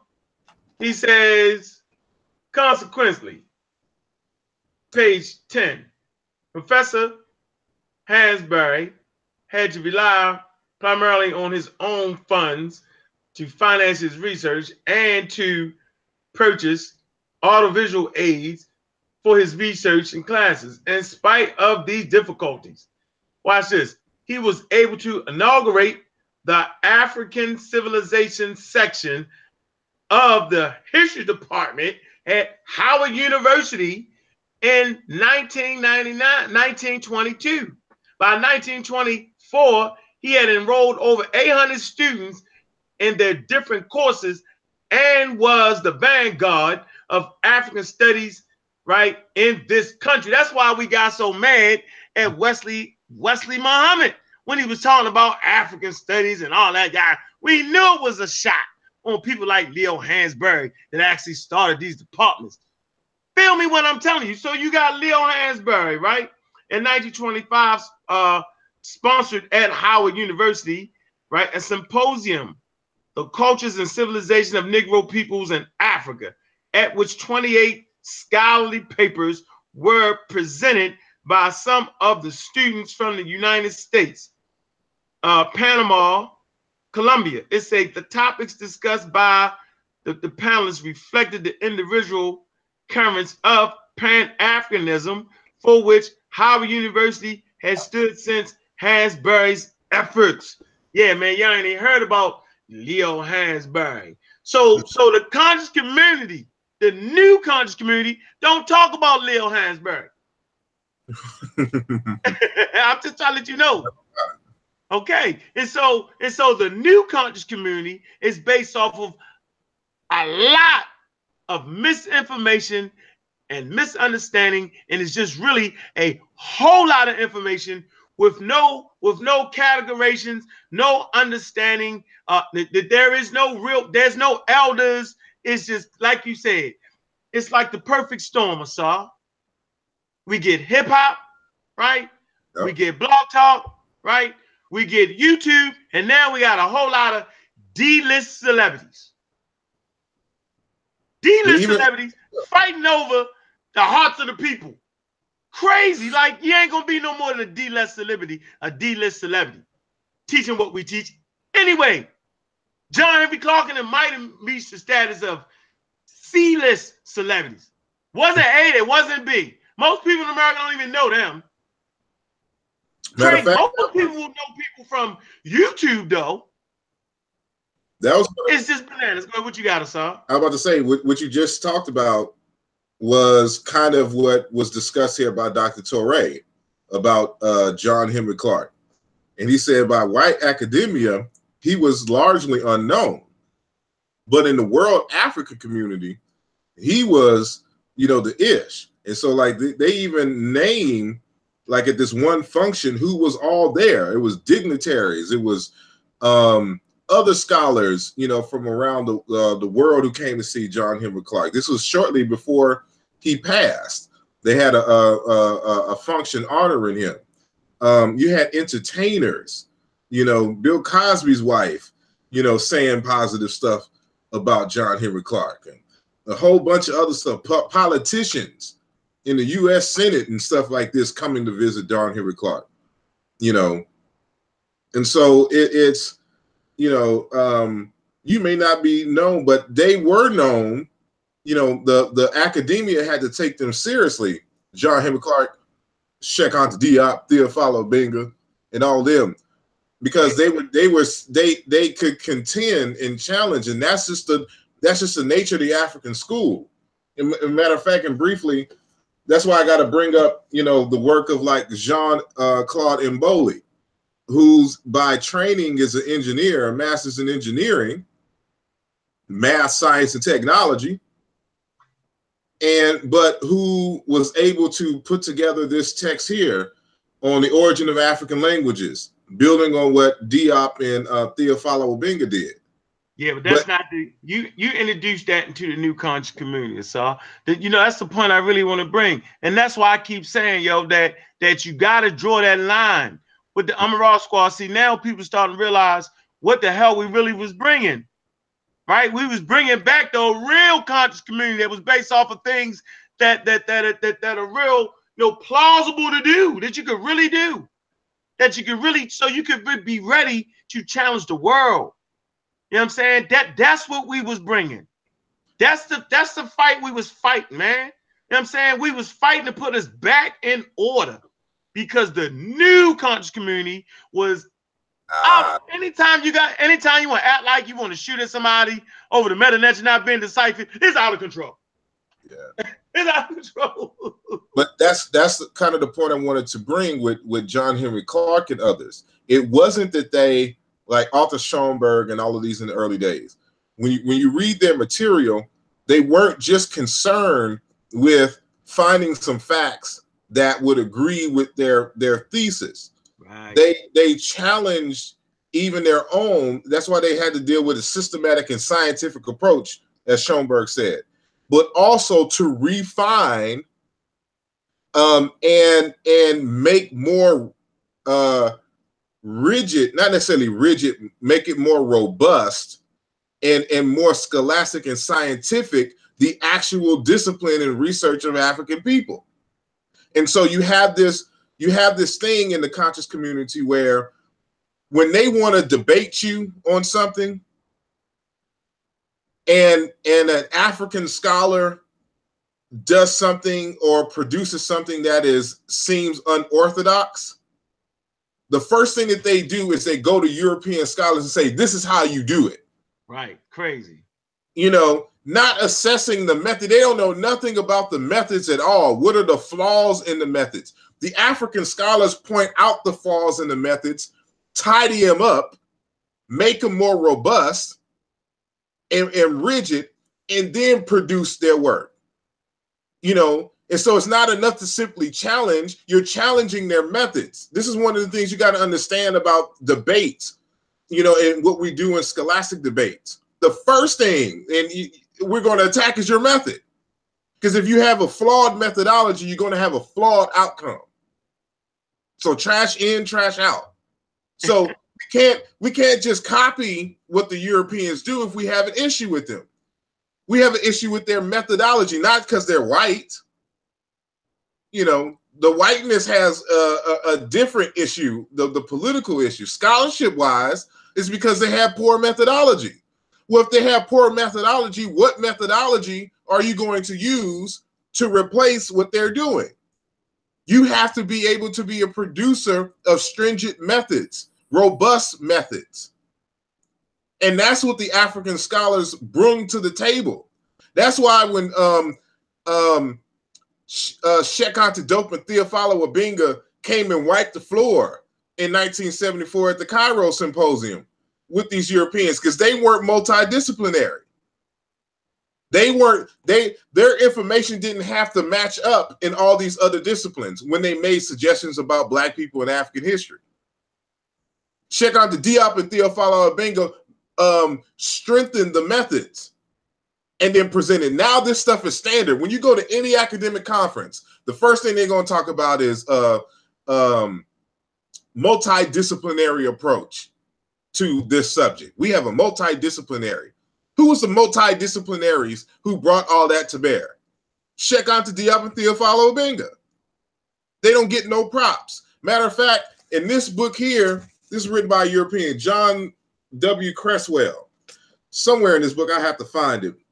In terms of the research methods, they start talking about individual perspectives in research as sound, legit research methods.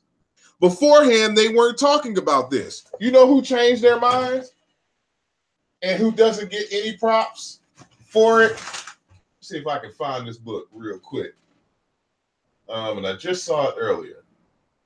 Here we go.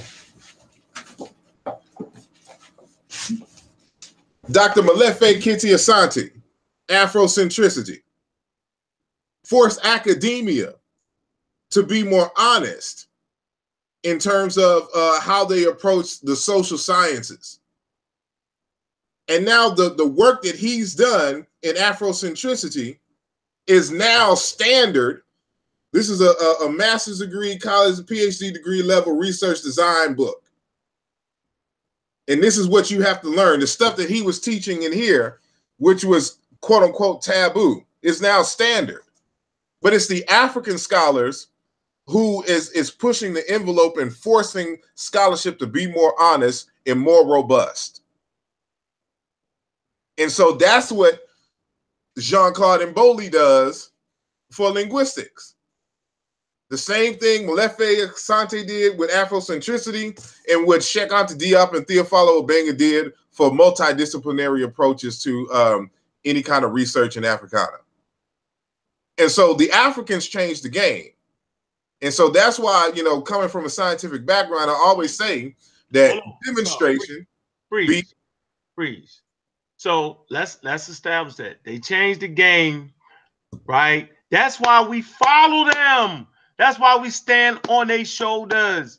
Where is the game changers in the new country community? You would have to rely on us. We changed the game back. So you go to that first book you picked up. Which one? With Diop's in them, the first one, Methodology. Diop, Theophile Obenga, and my man from the West Indies, man, he wrote the book, damn, you know what I'm talking about, man. Africans who underdeveloped, Europe underdeveloped. Yeah, Walter Rodney, he's there too. Okay, they was game changers. Yep. That's a fact. So like we like to say around here, there is no black Hebrew scholar that has changed the game. None. Amongst the international community, everybody, I'm telling you, everybody, international community of Hebrews, there is no black Hebrews. There is no black Hebrew, right, that has challenged the international community and game changed the thing. No, it's not. Get that straight. So now you got to come to the people that you brought forth in the community. They game changers, bro. Change the game, right? And you about to come out with another text that's going to change the game. Mm-hmm. So I'm just telling y'all what it is, man. This is the history of the conscious community to the new conscious community, yo. And like I always say, so man, thank goodness for us. What if we had check this out? Take us out the picture for a minute. You would have Sarah Pseudo-Seti leading the way. Right? If you don't, thank goodness for Sarnetta, because he allows excellent scholars on his platform. Always have. Thank goodness for him. Right? Trust me with that. If not for that platform, it'd really be bananas. And that's like a two-edged sword, you know what I'm saying? Because you get all the information, and if you don't got a methodology to determine who has what and what is what, then you're in trouble. But take us out the equation for a minute, Asar. Then what? I'm pretty sure what would you have in the new conscious community, Asar? Seriously. I mean, hey. No evolution. No methodology. What would you have? And I ain't. It's not like I'm tooting our own horn. It's like it's the last stop, and then I be removed if we don't talk about Dagger Squad. Let's really talk about True Historian, MBK. Like, you know what I'm saying? Like them dudes be on that shit. Let's get all that straight. Mossy Clan, they be on that shit, yo. But we know, you know what I'm saying, where the first goddamn frontal attack came from. Raw Squad. So where would the community be? Because we took a lot of motherfucking heat, yo. Unnecessary heat. Because niggas didn't understand what the hell we was talking about. We was taking them back to where we supposed to be. Where would we be, Asar? Shit is interesting to me, bro. But I mean, that's just the name of the game. If it was easy, then everybody would do it. And so, you know, you just gotta continue to fight the fight. In a way, I look at it as two ways. So, you know, we help the community to reorient itself back into proper alignment with our ancestral goals. Facts. But and also, you know, if the pseudo community didn't exist, they wouldn't challenge us in a way that it would force us to learn and to get up on some stuff, to be able to teach different levels of people at different stages of consciousness. You know, and so, you know, it's full circle. It's kind of a symbiotic relationship. And so, you know, they have helped us, whether we like to admit it or not. And, you know, we have helped, even if we haven't changed their mind, you know, we forced them, because think about this. When I was a Hebrew Israelite in the early 90s, they was not reading nothing on scientific methods, Egypt, none of that stuff. No. I'm telling you firsthand, that was not part of the book list, the reading list. But since we've been in this community, now you see all kinds of Hebrews trying to learn Meta Nature and trying to make scientific arguments. They're still off, you know, but they're at least trying to incorporate it, you know, into their doctrine. Early 90s, ISUPK, none of that was going on, hands down, you know. And so, you know, we're even if we don't really realize it in that sense, you know, we're even changing how the pseudos approach. Yeah. You know, people like us, you know, when it comes to this scholarship. And so beforehand, they could just, you know, close their eyes and meditate and align their chakras, you know, to get the information. Now we're forcing them to be in the libraries and get this text and what's your reference and what's your method. Now they trying to come with that. And now they got pseudo in their vocabulary when we're using it against them. So they try to use it back against us. Right. To talk about evolution and stuff. And so, you know, but that's just the name of the game. You know, we build. And so the people who aren't necessarily involved in that way, you know, they get to see, you know, and of course, in the end, they make their own decision on what helps them, you know, in their lives. And so, again, that's where we need to go with it. So we've had these battles, but at the end of the day, you still have to make it practical. And that's part of our ancestral mission when it comes to our independent African academies, is that we give them this information, but how can we use this in the final analysis, first and foremost, for food, clothing, and shelter? And, you know, saying to build a sense of community with each other and things of that nature. So no matter what we do, we always bring that back. So if we're talking about evolution, first and foremost, you got to talk about health. And so if you're talking about bringing up doctors and medicines and stuff like this, is something they just have to understand. And so, you know, we want more doctors, more Black doctors in our community, African-centered doctors. They have to understand evolution. It's just no way around it. You know, your medicine has to be evolutionary minded. Now, why does your medicine have to be evolutionary minded? Because we are surrounded by pathogens. We are surrounded by viruses. We are surrounded by diseases that will transform over time. They will mutate. They will transform. The same thing that worked on a Monday might not work on a Sunday. So if your medicine is not evolutionary minded, if you got the pseudo medicine, watch this. If you got somebody that claims to be a traditional practitioner, right, and ain't trying to understand evolution and say it ain't real, get the hell away from them. Because I can go back to Nubia, right? Where they's the ones who come up with penicillin, and they use their penicillin for over 200 years.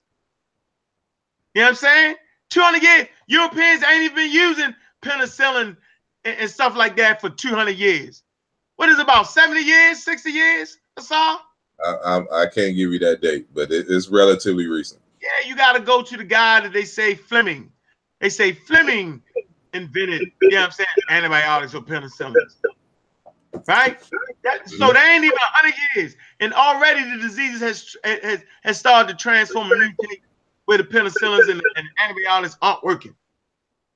So if you're using antibiotics for over 200 years, you're understanding something about evolution.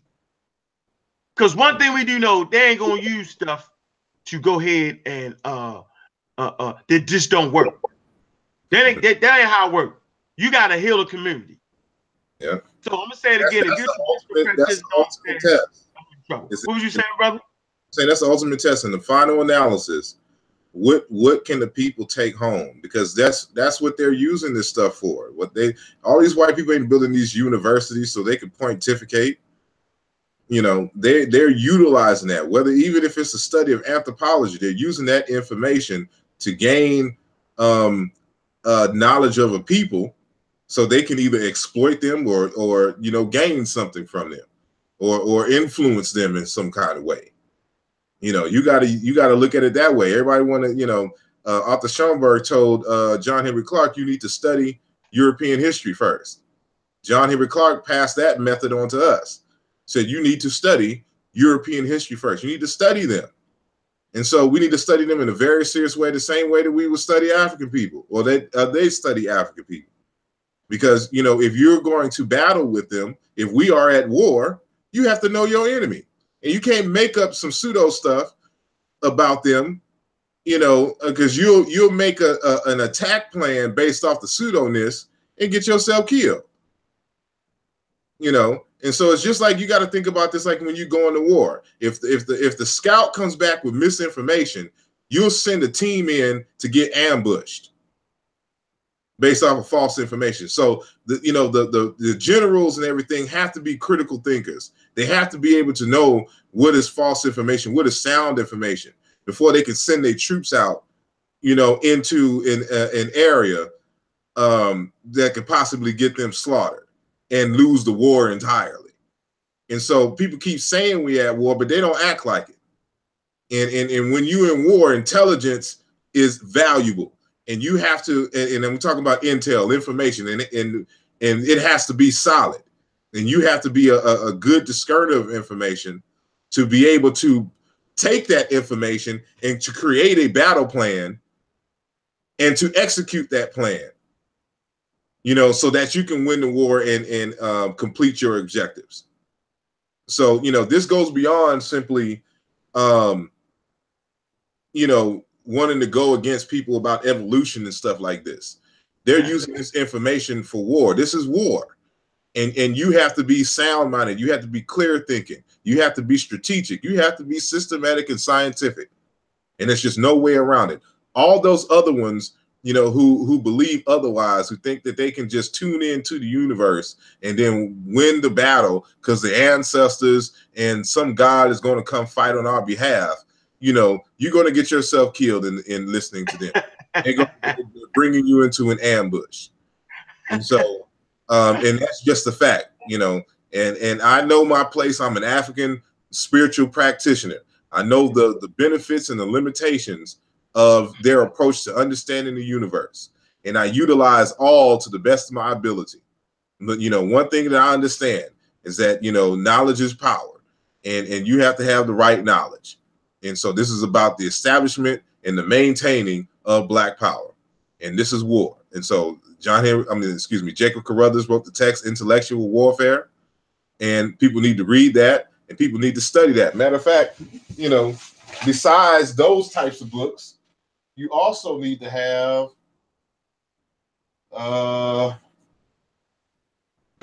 let me see. Please don't tell me I misplaced this book somewhere. I know it's here on this row. Oh snap. Dang it. Where is this text? I'm sorry. Take your time there, bro. Are you looking for a book? Yeah, I'm looking for a book. Oh, New Conscious Community books aren't wanted. Let's get that straight. Books become an enemy of African people in the New Conscious Community. Yeah. Dang it, where is this text at? I'm looking. I got one of the books, but I'm looking for. I have this text on the science of war that I'm looking for. Then I have this other one, like the mathematics of relativity for the rest of us, and studying this stuff of relativity, because we're talking. We having flat earthers now for some reason, and they're gaining momentum in convincing people that the science is all off, and so that's another uphill battle. But you have to have these other sciences down, including war. You have to have books on war and logistics and things of that nature.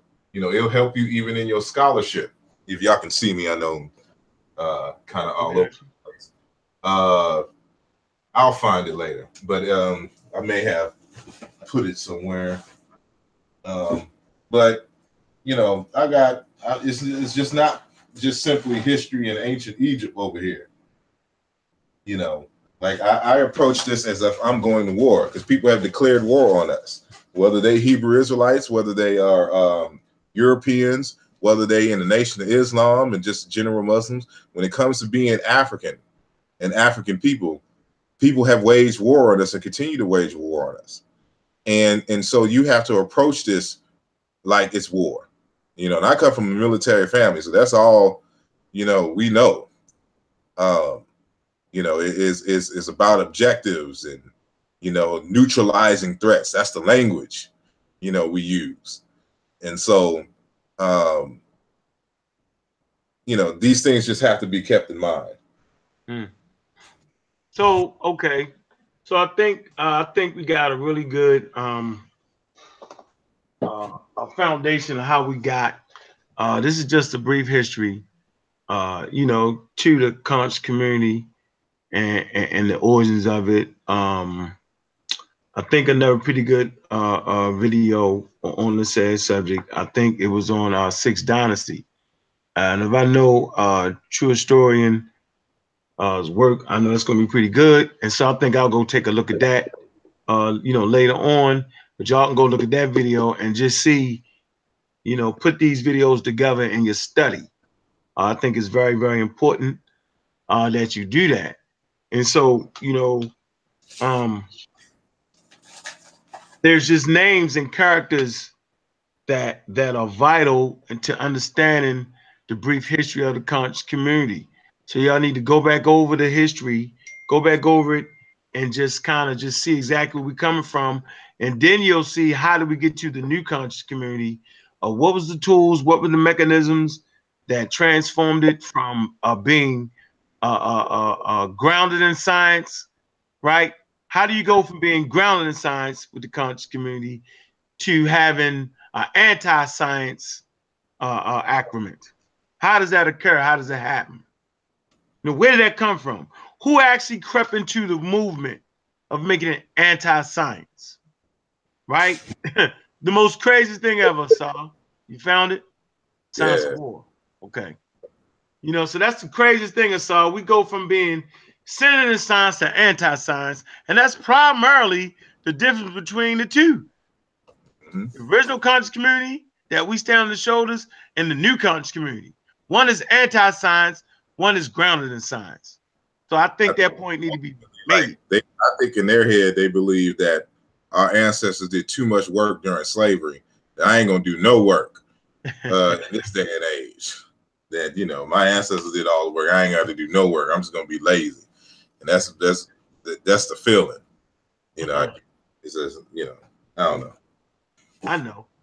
Interesting. So let me do this real quick, man.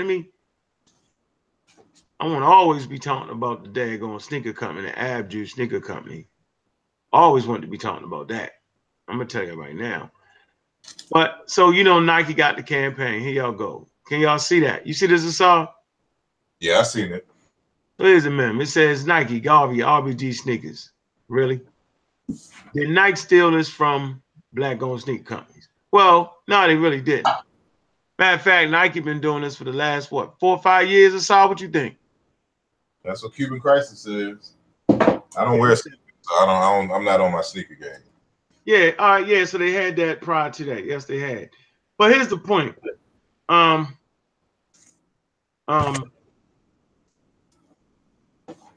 point that's important here is that now we are prepared, okay, to make sure that our community, one, has an education process, right, that makes you understand what the red, the black, and the green is. And two, that you'll have a historical foundation to understand why you got the red, the black, and the daggone green. And if you understand why you got the red, the black, and the green, you'll understand why it's improper to support the very mechanisms, right, that continually produce things that take away from you. What am I saying? I'm saying this.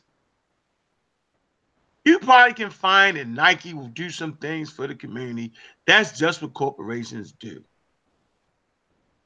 But some things are out of order.